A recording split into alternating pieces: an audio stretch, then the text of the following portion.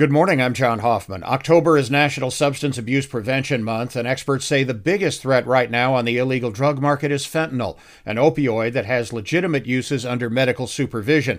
They say fentanyl is more dangerous than heroin because it's more potent and easy to overdose on. 911 calls for drugs laced with fentanyl continue to rise. Help is available on the Suicide and Crisis Lifeline at 988 or at local hospitals and clinics. Explosions are being heard today in the Ukrainian capital of Kyiv as Russia apparently reacts to an attack on a bridge that links Russia to Crimea, disrupting freight and military transport there. Russia called it a terrorist attack, but independent observers note the disruption has significant military value to Ukraine.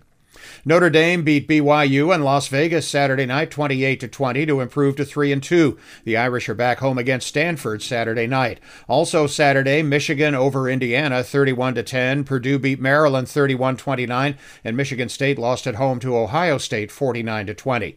NFL Sunday, the Chicago Bears lost at Minnesota 29-22. The Bears host Washington Thursday night at Soldier Field. The Colts won last Thursday. They host Jacksonville Sunday at 1. The Detroit Lions lost at New England 29-0. The Monday night game this week is Las Vegas at Kansas City.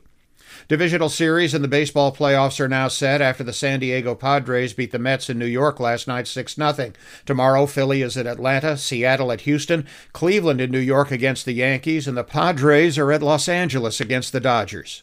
I'm John Hoffman on Sunny 101.5.